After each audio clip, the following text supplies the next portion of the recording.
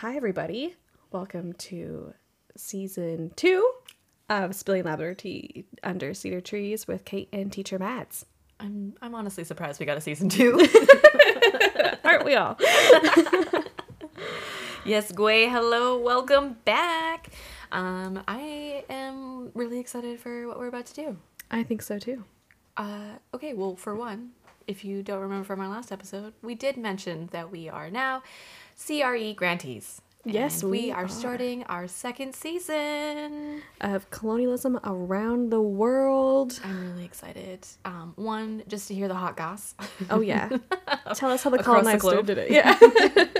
Top colonizer to me. Yeah. But, like, not.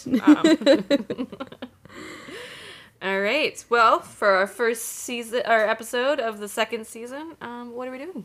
We're getting Canada done, Yeah. right? We're taking on Canada in the first 3 episodes. And we have 2 lovely guests with us on the couch and on the screen. And I will let them introduce themselves. Awesome. Well, it's so good to be here. I'm back again from the first season, making a reappearance. So, Tanse, everyone. My name is Siguanachuk, which means spring spirit in Woodland Cree, but my English and colonial name is Shelby Anderson. Feel free to call me whatever you need to. I am a Two-Spirit youth from northern Alberta, more specifically from Wabasca, and I'm also Métis from Gift Lake. And that's me. Yay! And hi everyone, my name is Lily Coys. My pronouns are she, her, and I am so excited to be on this podcast. I have never been on a podcast in my life, so I'm slightly nervous. But I am from Treaty 6 territory in Musqueam, Edmonton, Alberta, and that's where I am right now, where I was born and raised, and I'm a member of the Métis Nation of Alberta. So I think me and Shelby are like cousins way back. So 100%. We're Andersons. We have to be related. Yeah, probably. We just need to start telling people at this point. We're like, we're close cousins. I don't know what you mean. Yeah. Awesome. Me. Awesome. I'm so excited to have you guys on for our first episode. One, because this is Lily's very first podcast. I know. I'm so sorry you had to do with us, though. So if y'all haven't picked up on it yet, so we have 2 Métis in the house. So we're going to start off, not in the order that people would probably expect. We're going to start off learning about the impacts of colonialism on the Métis Nation. Yeah. All right. Let's get after it. Alrighty. Let's do it. And also we'll be talking about like revitalization and resilience and all the great things that the Métis Nation's doing to and with their people. So, I mean, right out the gate, I guess, is just kind of giving an overall idea of what colonization and the impacts have been on your communities. I mean, the Métis Nation, like, literally is that piece that came about that wasn't a product of colonization in a sense. And so I think it's really important for people to learn more about that. So y'all go at it. Take it away. Yay. You want to start, Shelby, or you want me to give it a go? Give her. Well, yeah, I mean, for me personally, my family comes, way back. They've been on this land here on Treaty 6, and my great grandpa, there's many greats. I don't know the exact amount of greats, but there's many. His name was Jacques Rondel, and he came from France, and he actually went to Louisiana first, and then made his way up all the way to where I am now. Like, for a period of 10 years, he slowly made his way up. And then he met a really cool woman named Josephette Pinot, who was, she's from Jasper House. And then they fell in love and got married and had many kids. And the rest is history. But that being said, the reason I brought that up is most of my family and my ancestors don't actually come from the Red River area. It was more of a coming up from France to the south and then up. And so I think my family's experience as Métis peoples is a little different than maybe other Métis people's experience, and it kind of really goes to show you that everyone's experience is different. But when it comes to my own family and a lot of families who've grown up close to my family, they actually ended up settling on a lake called Big Lake, which is just outside of St. Albert. And that's just St. Albert, for some context, is like a half-hour drive from where I am in Edmonton here. So it's really close, just outside of Edmonton. And anyways, so they settled on Big Lake, and they went back and forth between Big Lake and Lac St. Anne. And they spent their summers on Big Lake fishing and trapping and just living their best life, making gardens. And then they go back to Lac St. Anne in the winter. But then eventually they were starting to, what do you call it, when they were like dividing the land, basically. The government came and started being like, all right, this is the borders of this land, this is the borders of that land. But my family was actually able to buy that land that they have been on for generations already. So yeah, it's a bit of a unique situation with my family, but when I see the amount of destruction that colonization has had on Métis peoples with land and everything that happened with scrip, the Métis scrip system, which was implemented after the Red River Resistance, and people's land were manipulated and it was taken away from them, and then so many people were left just like landless and living on small bits of like road allowance, small land. And so that's, when you're talking about land, that's one of the big kind of impacts of colonialism that still happens, is like has a big legacy. And I don't know, like Shelby, what's your experience with that with your family? I'm curious. I don't think we've ever talked about this. Yeah, how I became Métis. So the information that has been gathered and what has been shared with me is that there was someone from Scotland who was forced to come over here during one of the wars that was building what is the settler colonial state that we now kind of live in. And he came, got captured by the Cree people, and was there for quite a bit. And then he was released after it was all kind of said and done. And they asked if he wanted to leave, and he said no. So then he got married to one of my Cree ancestors. And I think, one, that's just so funny. Of course, in my family, it'd be someone who's getting captured and then just doesn't want to go back home. So I think that, and the proximity that was from my area. I mean, Gift Lake, their whole settlement is one of the biggest claims. But I think it's only about, I'm going to cough 1 second. We'll edit that out later. We don't do that anymore. Oh, we'll keep that in now. And I think it's one of the biggest claims, but I think it's only about 600 to 700 people that live on there. So it's a very small, isolated community. And I think, I don't know. I think the way we had to survive at the time, being so together and being kind of isolated, was good for what we needed to do and how we needed to survive. There was a lot of people from my community who hid from residential schools, just because it was so small. You could really disappear there. But I don't know. I think when you take people who travel, people who are born to do that kind of thing, kind of be nomadic and be one with the land, and then you separate them so severely into like the worst plots of land that they usually could find. I don't know. It does something. There's like, I feel a real stagnation of spirit in a way. I think there's only a few of us who still have horses. There's only a few of us who still even have left. There's still, I don't know, not that opportunity to be how we were and what our blood memory is telling us we want to be like and what we're supposed to be like. And I think that's where a lot of this big pain that I see, anyway, or a lot of the pain that I carry, is just this real stagnation of spirit again. Of why can't I do this? Why can't I travel the way I need to? Why can't I do these different things or experience these different things that were so normal and so regular and just a part of who we were. And I think, well, obviously it was a big goal of colonialism to separate us, but I think one of the things we can do to get back and really connect with the land and our indigeneity again is to start traveling again. As cost preventative as it can be sometimes, I think that's where we need to start focusing our energy on getting back into living with those rhythms and understanding them, especially with climate change.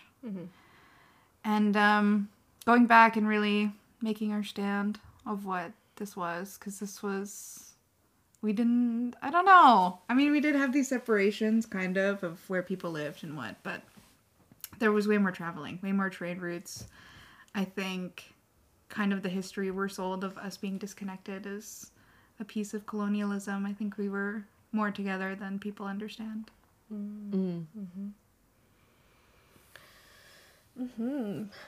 Shelby, you've made lots of interesting points, and thanks, Lily, for sharing your family history. You touched on something that I would like you to circle back to, is could you explain a little bit of what Métis script is and like road allowance for our friends?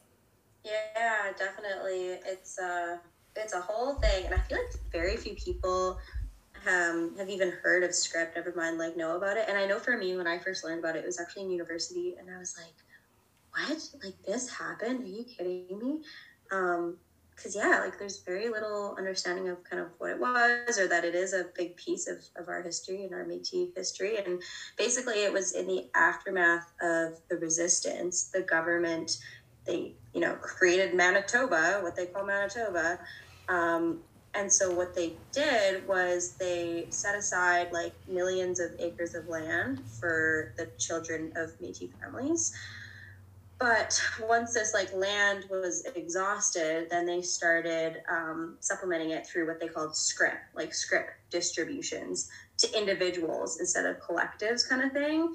I don't know if that makes sense, but basically what they would do is they would offer scrip, like the scrip system. They would go to houses with Métis families in it and offer them scrip. And there was a lot of families who are hungry and not doing so hot because of everything that was going on.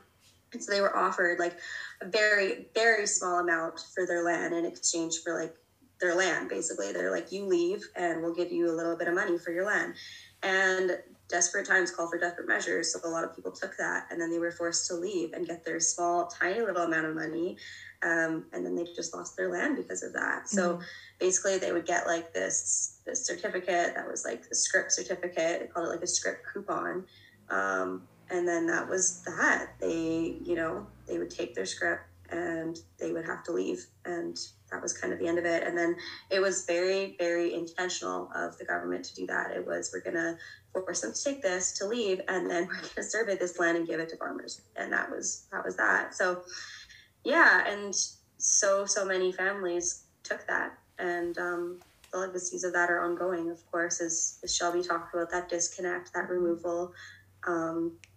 Yeah, there's a couple of really good books that touch on, like there's this, I'm forgetting the name of it. There's this one book I read recently, and he was talking about his family's history and how his land was taken with this, and just how that affected their family and where they went after that. And yeah, it's really horrible. And as I said, I feel like not very many people know about scrip. It was really a small part in history that had a huge, huge impact. So yeah, it's a little bit about what scrip is. No, thank you for explaining that. Teacher, do you want to ask the next question? Get 2 seconds. I put it down. All right. You both have slightly talked about... Yeah, so you guys have touched on some of it. So the next question that we kind of wanted to hear your responses to or your thoughts on is what's been done to reset or like reclaim the impacts of colonization on your communities, like revitalization wise, whatever that looks like for you. I can start with this one, Shelby, if you want. I think, okay, well, one of the biggest things is culture.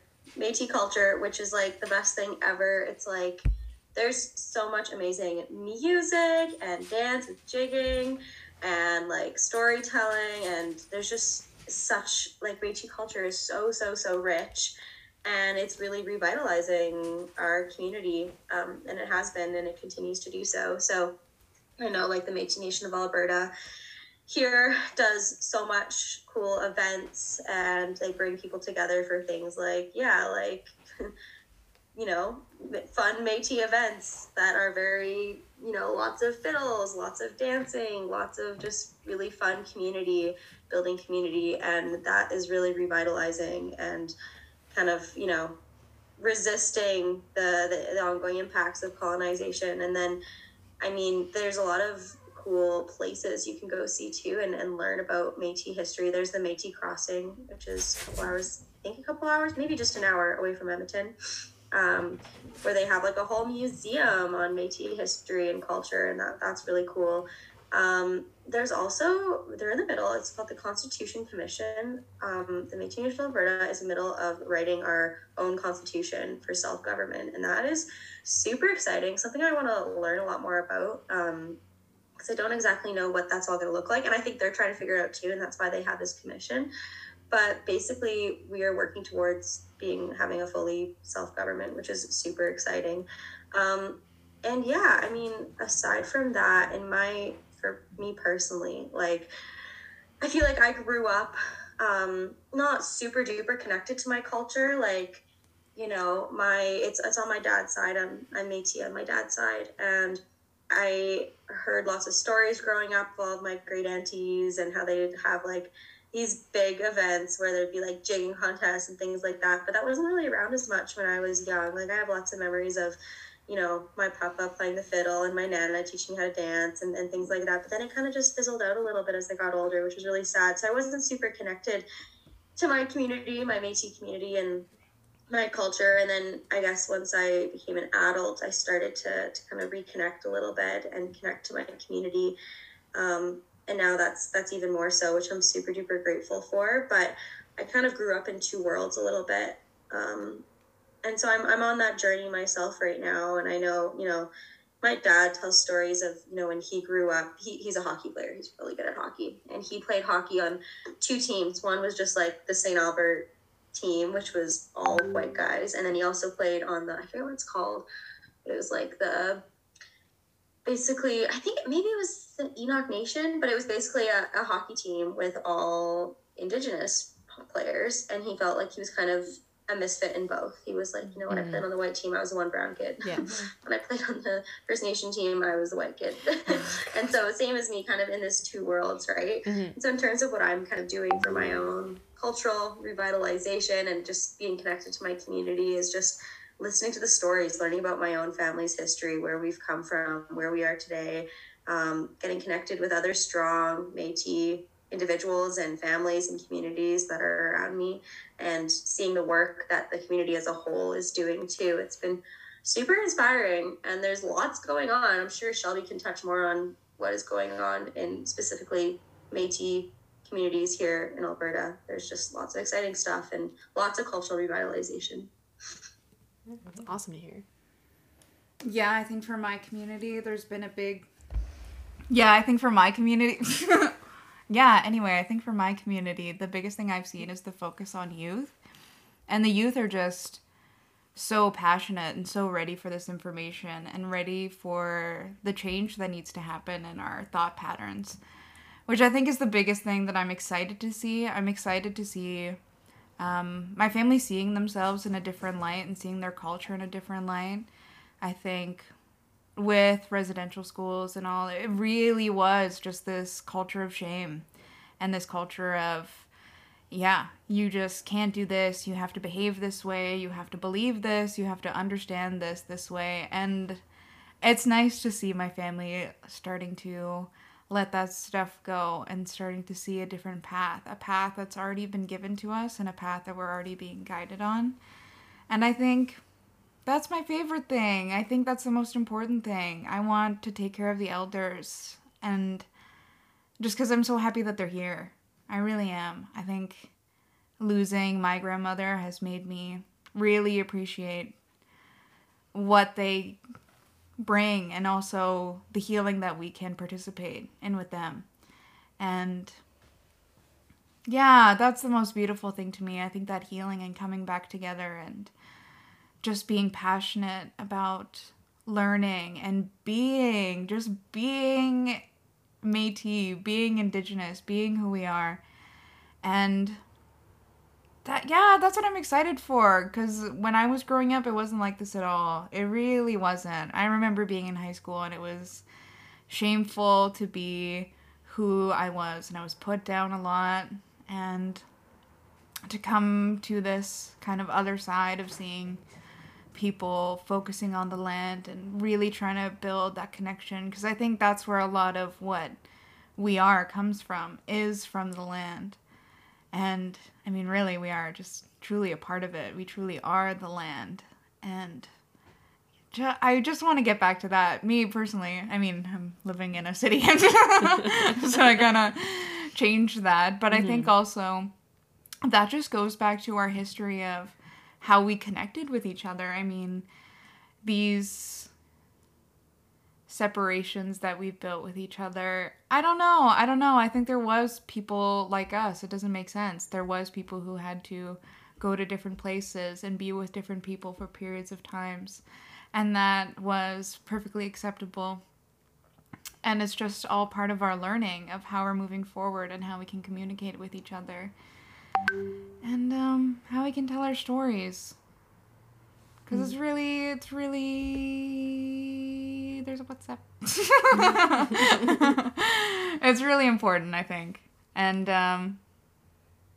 that's just what I want to focus on. I want to focus on the people who are just waiting for this knowledge, waiting for these gifts, waiting to see themselves in the light that they were given by Creator, which is the most important thing, I think. Just breaking these cycles of everything they put on us and everything they continue to put on us, for sure, I think. I mean, I don't want to kind of conform to what the society understands as success or passion or anything. I want to be with the land and with my people. And that has expanded. That has expanded a lot once I understood how much we used to travel and how much we used to see each other and the bonds we used to have. And how that's really how they got us. They separated us in a big way. And I think when we come back together and when we all get to see each other again frequently and have our gatherings and have these things, then a lot of beautiful stuff will be born. A lot of really intense, caring, loving, creative things will be born once we get to be back together again. And I think that's what we're doing, and I think that's what a lot of Indigenous youth are doing. Building these communities up and building up spaces that we can have this creation, we can have this different perspective. And yeah, you're just never going to convince anyone to change. And you're never going to push someone on their journey. Someone's journey is their journey, and that's just how it is. But I think seeing that there's a different path. I know people have told me, they're like, seeing you do something different, I could understand that I could do something different. Yeah. And that's the best thing, I think. Just the fact that us living authentically, us being ourselves, and being proud of it, being a proud Métis. It's just, it's who we are. It's what we are. It's the land. It's all of it. And it's gonna change in a big way. Because people's hearts are in the best place, I think, now. So well said. Yeah. Thank you. Well, we loved spending time with you today. And for our final question, I'm changing it on teacher. I was like, where are we going? Yeah, changing it on you. How dare you? Yeah. But okay, yeah, carry on. Yeah. I want to see. You want to see? I'm curious. Yeah, I'll show you where we're going. Okay, where are we going? To close out in a good way, share with us your top 3 favorite things about being Métis. I love that question. Ooh, okay. I gotta think about this. Lots to choose from. Shelby, if you already know your answers, you can jump in. I'll be ready in a few seconds here. Yeah. I love the humor. I love the humor of our people. I love the connection. I love the connection with the land. It's so natural. It's so just easy, just beautiful. It's just what we were supposed to be doing. And I just love that every Métis is so proud. There's not someone who's just like, oh, I'm Métis. It's like, no, I'm a proud Métis. This is my day. And I think, yeah, I'm just going to keep. That's 3. Yeah, I'm going to keep on that That's 3. path. You're cut off. I'm just being, sorry, I'm so proud. I don't know. It's cool. It's freaking cool. I think for me, some of them are similar to Shelby's answers, but I think the top one is just the community and the connection and like the kinship, even just when, you meet anyone who's Métis and you're like, oh my gosh, who's your Kukum? Like, who, like, are we related? Let's figure this out, Yeah. And there's just such a strong bond, I feel like, between Métis peoples. And actually, I've had the privilege to do a project with work this year with up north in Fort Vermilion called Buttertown. And it's the community that we're running this one program. And there's just like so many amazing Métis families who all live like side by side on these different river lots. And I got to stay up there with them, and it was just, I had the most amazing time. And even though they live 8 hours north from where my family's from, I just felt like I was going home. Like, it felt like my childhood. And, I just picked Saskatoons all day and rode horses and swam in the river and learned how to play the fiddle, which now I have my own fiddle and I'm learning how to play. My papa's really proud of me. It makes me so happy. Anyways, it's, I'm actually not related to the Paul families who are up north there, but I feel like I am. Like, I feel so connected to them. Mm-hmm. And I think that's just, speaks to the community and the strength of our community and how we're all related, even if we're not. And there's just so much love there, and I just really love that. So that's top one. And then number 2 is just the music and the dancing, and like that's my go-to playlist is Métis fiddle music. It's just so, again, it feels, when I listen to it, it feels like I'm going home. When I'm traveling and I'm lonely, I'll put on Métis fiddle music. When I'm happy, I'll put on fiddle music. It's just like my favorite thing. It brings back so many memories, and I just love it. And also makes me feel more connected to my own family. And then the last one, I think, is just like our history. We're such strong and just cool people. Like, our history is so rich, and where we've come from and this culture we've built out of nothing, really. And, all of the oppression and hardship and challenges we faced as a people and where we've come out of that. It's just so inspiring to me, and I just love that we're like, we got some First Nation in us, we got some, settler, we kind of got everything, and it's just like, whoa, we got it all, and our history is just, another one of my favorite things, I'd say. So that's my 3, and I really love that question. Yeah, it's there's so much more work that needs to be done, obviously. And I mean, there's still people that don't fully understand what Métis is out there, and love that for them. But it's really important that people get to hear kind of like not only the hardships, but like the amazing things that are also happening now as well.